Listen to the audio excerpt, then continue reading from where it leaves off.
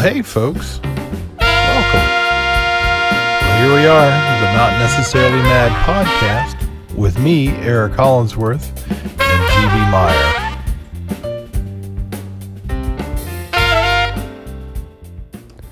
So thanks for joining us. We want to thank Flat 5 again for the use of their version of the Christian Scott tune, West of the West.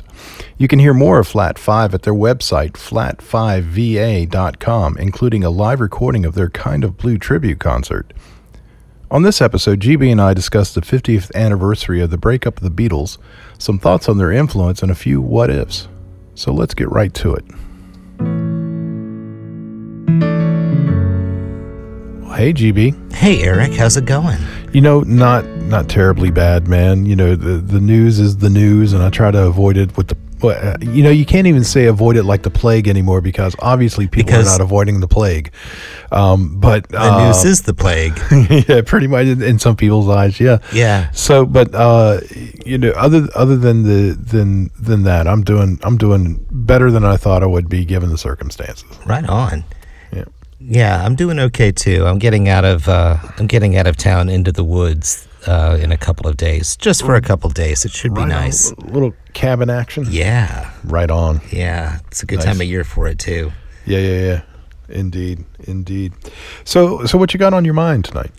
Well, it's been an interesting week in that we just hit what I consider to be a fascinating milestone, which is it's been 50 years since the Beatles officially broke up, which today, might not still have quite the same impact. But for those of us who recalled it or were inside of the immediate decade, 2 decades, whatever after that, it's a pretty remarkable thing. I think it's still notable.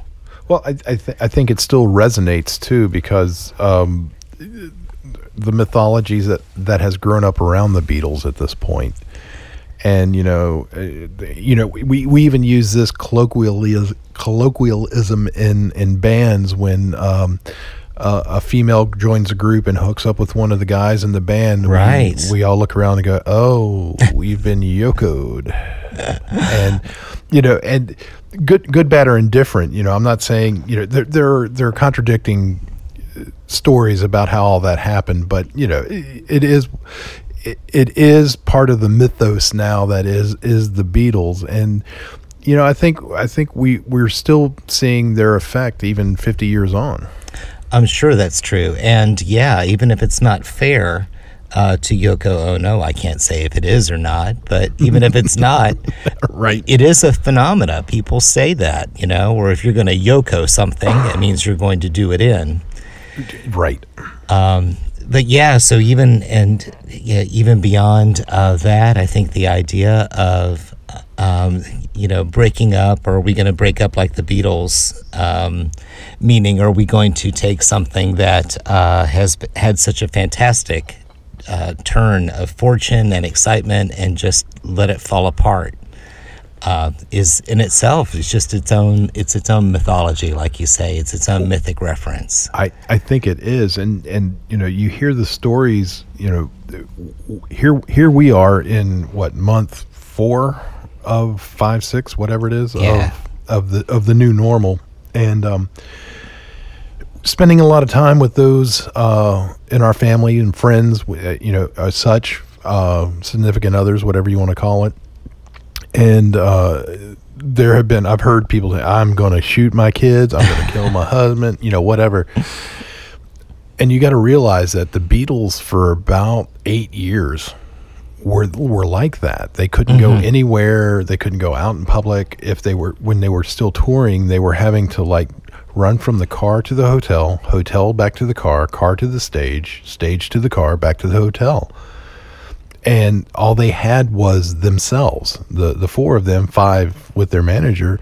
And you gotta wonder, man, the intestinal fortitude to keep something like that up as long as they did. Yeah. And, they had the, I believe, the stress of a particular band style that they were friends. Right. Not all bands have that. So if you look at a band like the Rolling Stones, everyone has their job, And there's a famous story about the time that Mick Jagger called up Charlie Watts' room drunk as hell and said, "I want my drummer now." And Charlie Watts came downstairs, dressed in his tie, at 3 a.m. and punched Mick in the face and said, "Don't ever call me your drummer again." Right. And then there are other bands like, I think REM comes to mind, in that they were absolutely democratic and unanimous. They had, a friendship, but they didn't do anything unless everyone 100% agreed. And if they didn't, no stress. It was just off the table.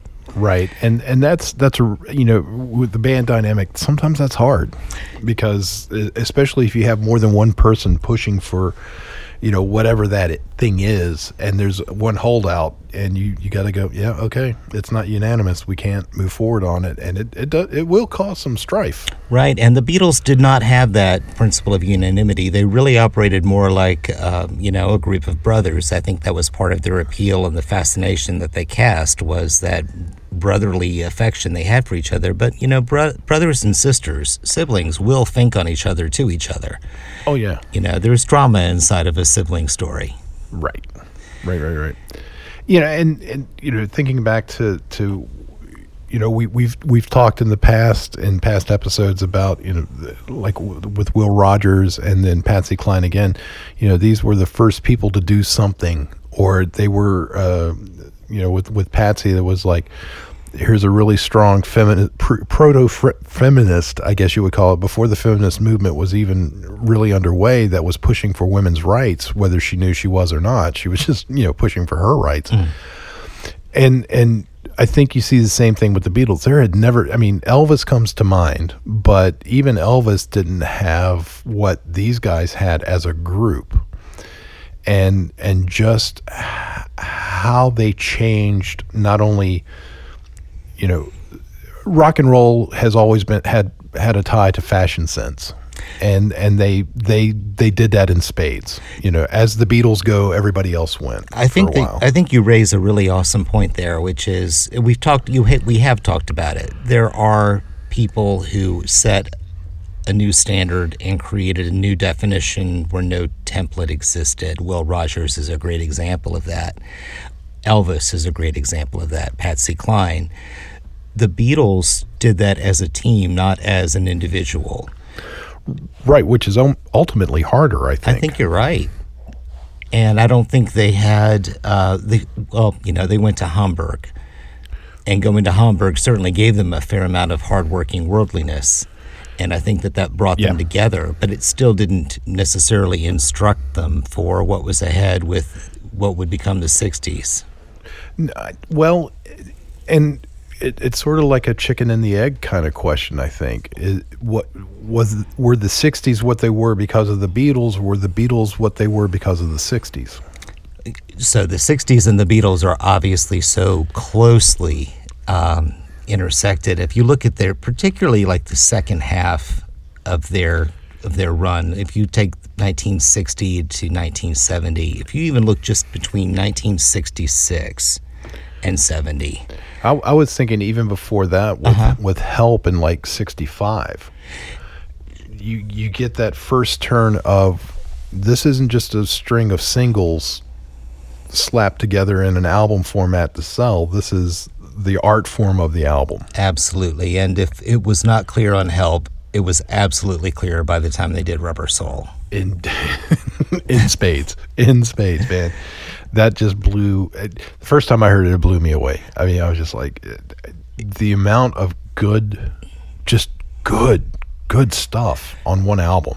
Rubber Soul is definitely in my three Beatles records, where obviously there's no accounting for taste. It's just a fact of life. But right. But as the Beatles releases go, I think Rubber Soul is certainly, it's a medalist for me. If I'm going to pick three, that if I could only select a few of their records, only pick three, that would be one of the three that I would hold on to. So now I'm curious, what are the other two?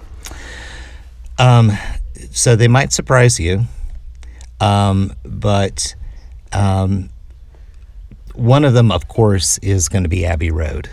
Not everyone is a sucker for the second half compilation where they tie a lot of things together. I still think it's a stroke of genius, and I think it's Paul McCartney coming up with an idea of what to do with these incomplete parts and just chunks of songs. Yeah, and to put something together.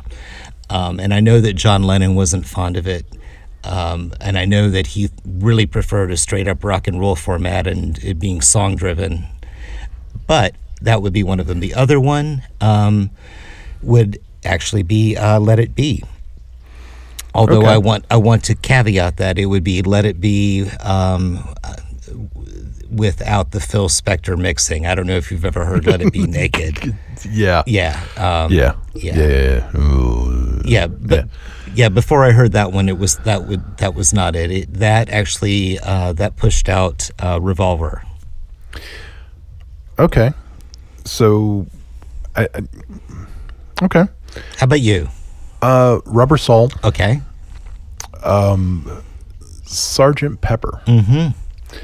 Just because I think that may be the perfect album. Mm-hmm.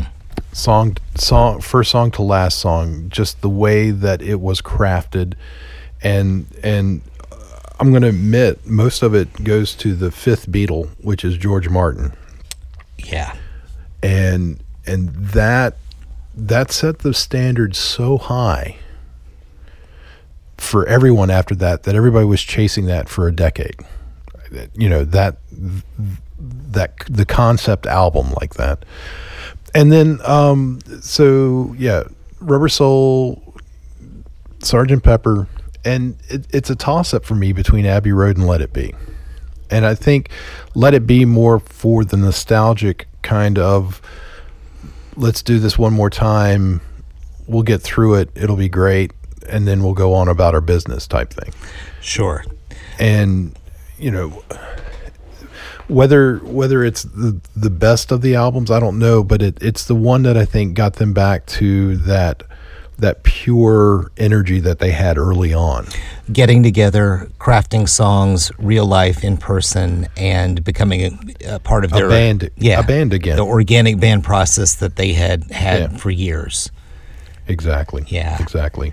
And I think, you know, we could nitpick. We could probably do a deep dive on the Beatles albums between the two of us for 3 or 4 episodes. Sure. At this point. Oh, yeah. At this point, I don't know that anybody else would want to listen to it besides us. But I think they're all good. I mean, once you get past, like, I was looking at the list of stuff, and it's like, Please Please Me, With the Beatles, Introducing the Beatles, Meet the Beatles, Beatles' second album, Beatles' Long Tall Sally. You know, these are all those, you know, compilation, you know, just slightly better than a K-Tel compilation of their singles, and then, oh, we need one more song for the album, let's go in and cut this type thing. And I'm not knocking it, because that's the way business was done up until that point. But I think, you know, to their importance of the Beatles' importance as songwriters notwithstanding, their idea of the concept album, I think, is one of their more underrated things given to mankind.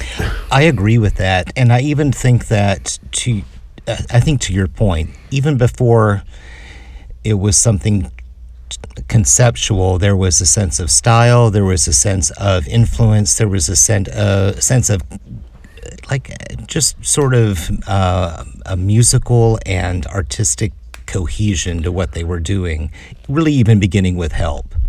Right. And you take a look at an album like Help, they gave Ringo Buck Owens' song about Act Naturally. Somehow it fits. It's not their song. Right, but it fits with the record and the concept. Yeah, exactly. It does. And, you know, I think, you know, we lose the understanding of their importance of the fashion that, you know, they help bring about. Without the Beatles 65, 66, 67, you don't have the Summer of Love. And right. And again, it's a chicken and the egg kind of situation. Was it the Beatles influencing the fashion, or the fashion influencing the Beatles, which turn around and influences the masses? And, you know, I think you're right there. The '60s as a time period, and the Beatles are so intertwined that I don't think you can separate or even answer that question, which came first, or if it was just this organic thing of, hey, that's kind of cool, and now we do it, everybody does it, They were certainly the influencer, like with just the scope of their audience and their appeal. I don't think that there would be, for instance, the interest in India and the Indian flavor in so many things in the late '60s, Summer of Love and so forth, if the Beatles had not gone to India. True. As an example, and I think them breaking up officially in 1970 coincided with an understanding that period of time was truly over, and what was going to be the flavor of the decade to come. Wow, and again, it's sort of like they're so intertwined with that time period that it's almost fitting that 1970 they decided just to say, I'm done. Yeah, which sets the stage for within a year you have Neil Young calling his record After the Gold Rush. Yep. Look at Mother Nature on the Run in the 1970s. And I think that the story of the Beatles breaking up was a big part of the sense of a zeitgeist being finished. So I've got like family members and such that were a little older than I was that lived through the Beatles, and that's what they were listening to, and then talking to our parents about things, as we're saying the Beatles broke up, and there was a lot of comparisons to what the Beatles did, even though none of them passed away, but the day the music died with Ritchie Valens and the Big Bopper and the plane crash, and it's one of those events that just changes the music scene irrevocably, and I think the good thing was that the Beatles, even though they were broken up, they still continued to write really good stuff in their later careers. They sure did. And what's both exciting and tragic about that 1970 end is it was definitely a new creative turn for the four of them. Right. But the tragedy is they never set foot, the four of them, in a room together ever again. And that's I think that's the saddest part. I mean, because they truly were a family. Yeah. If you look what happened immediately afterward, George Harrison, who really had bristled at the limited opportunity to be the songwriting presence that he saw himself emerging into, stepping out and really making quite the splash as a solo artist right out of the gate. Right. All Things Must Pass and Dark Horse. I mean, he just became a phenomena. And it took Paul McCartney maybe a little while to find his more popular footing with the 70s style of Wings. Right. And I tell you what, he really blossomed as a pop artist. I mean, he's always been writing good pop songs. There's no doubt about it. But the 80s, he had that sweet spot of nostalgia, older statesman type idea, even though he was in his 40s at that point, but still being able to kick out songs and like doing the stuff with Michael Jackson and really, just captivating another audience past the folks that were following him when he was a Beatle. I think that's cool you brought that up, because that is, you mentioned the Michael Jackson collaboration and Say, Mm-hmm. and The Girl Is Mine. Both really live on kind of in my sense of nostalgia as Paul McCartney participating in a musical conversation that was more contemporary to my adolescence. And I mean, I found that endearing. I mean, I have a particular enjoyment of his music because of that. Right. Although I will say that some of his contributions inside of the Beatles were not my favorite because of his, speaking of pop music, he really loved the catchiness of music hall and Tin Pan Alley style stuff. And that's, that's just that's what he grew up with. That's what his parents listened to. And, he's affected like everybody else by not their dad's band anymore. Right. I think that speaking of sad turns, John Lennon releasing Double Fantasy, particularly his tracks, not Yoko's, but Double Fantasy, which came out in 1980, not long before he was murdered. You're right, exactly. And that was one of the first albums I got with my new record player one Christmas. It was Christmas of 1980. Mm-hmm. I got Queen, The Game, and Double Fantasy. It's a great Christmas. It was a good Christmas. And a George I don't know how that slipped in, but my mom bought me a George Carlin album. Wow, hats off to your mom. And it was the one with 7 words you can never say on TV. I don't think she realized that was on there.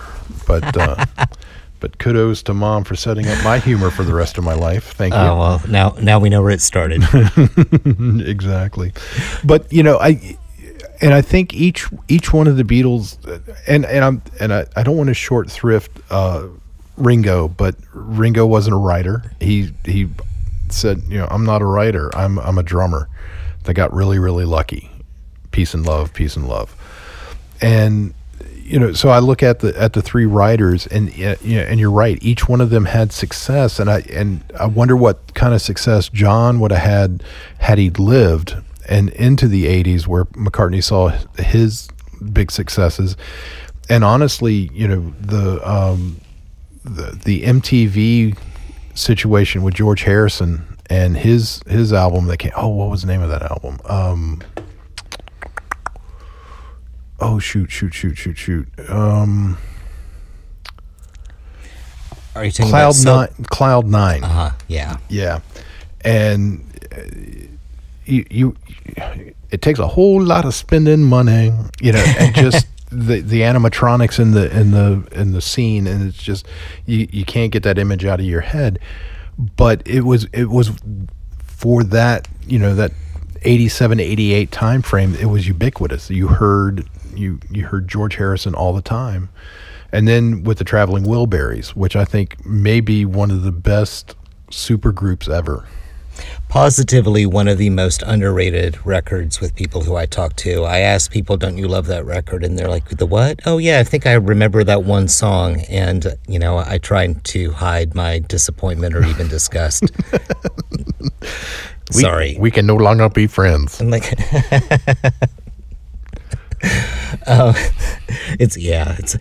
Anyway, so to your point about the 80s and creative flow and what opportunities might have come up if John Lennon had lived, I've really wondered if the summer of 85 on top of what happened with Band-Aid and turning into Live Aid, right? The idea of social activism really being led in certain respects by both John Lennon and George Harrison. Right. And then with Paul McCartney having a prominent role in Band-Aid, he's all over that record, and he was a big part of helping it get done by the time Bob Geldof got everyone together. Right. Possibly the Live Aid concert that summer, across 2 coasts, maybe there would have been a reunion that would have raised a lot of money. It would have. And again, it's one of those things, it's like, what would Patsy Cline have done had she lived? Or, any of the other, what would Elvis have been like as, an octogenarian Las Vegas act? Or how much of an influence would he have been had he lived? That kind of thing. Points to ponder, for sure. Sure. Well, there's an alternate Netflix series. Had they lived, you could write some things that are lovely and some things that are horrible. But I would like to think that inside of a Beatles episode of that, the 4 of them uniting magnificently and having an even better set than Queen. And it would have been. That's the thing. Although that performance is probably one of my all-time favorites. Of a live capture performance. It's a tour de force. It's a thing unto itself. Yeah. And that's a topic for a whole different episode right there. Yeah, it is. We'll have to talk about that some more sometime. I think that I think that speaking though of their solo work after, I know I've mentioned it before, but there's a playlist available of assorted songs from the different members of the Fab Four, but they're arranged so that it's like you're listening to a compilation, almost like the White Album. I think sometimes people call it the Black Album, right, as a playlist. It's surprisingly comforting when you get used to it. I mean, at first it takes a minute to get used to this extremely long flow of, some 60 or 70 songs. Right. But, it can make for good playing in the background when you're just killing an afternoon. Indeed. They took footage of the concert that they decided to put on in, I think, January of 1970. And I can't believe that the local police ended up shutting them down. Yeah, right. Yeah, I know. But the movie that was made from that, the way I'm told, they shot tons and tons of hours of footage. There's a lot of audio, and the movie that was put together was intended to show with some dramatic effect that how this was falling apart. And I think that at the time, people really wanted to see that. They wanted to see the narrative of how this thing was falling apart because they couldn't believe that this was happening. Well, I think that's human nature too, to an extent. Yeah, I think that's true. But from that footage, there is a new movie that's coming out. I know I'm looking forward to it. It's going to come out, I think, in 2021. And it involves the talents of Peter Jackson, who, of course, did The Lord of the Rings and The Hobbit, but also more recently and really notably took all of that footage from the First World War. Right, colorized it, set the time correctly so that it looks smoother. Digitally mastered it, gave it sound effect. They shall not grow old. He even used a zoom effect so he could scan right and left as if he was shooting it, even though it was, if you will, like single shot still frame. Right. So he did fantastic things with it, really bringing that to life. And apparently, there's all kinds of footage of good moments and of happy connection and a lot more texture than the breakup story. Well, again, the news that we digest today is not really that different from the news we digested back then, in that if it bleeds, it leads. Right. And nobody wanted to hear about the happy-go-lucky guys and their last hoorah, as it were, their swan song, whatever you want to call it. They wanted the details. They wanted the dirt. They wanted the negativity. And I'm glad that somebody's taking a fresh look at it and shining it in a more positive light. I know I am, and into what you just said, I could use a little bit of good news focus right now. Indeed. And as we wrap up this episode, we want to thank those that have chosen to listen. Let your friends know that they can find the Not Necessarily Mad podcast in most places that you find your favorite podcast, including Spotify, Apple Podcasts, Google Play, TuneIn, Pandora, and many others, as well as our home at madfanworld.com. You can find a complete list of our podcast outlets, links to things we discuss, photos, and extra podcast content on our Facebook page. Search for the Not Necessarily Mad podcast there. Stop by and give us a like. Stay safe.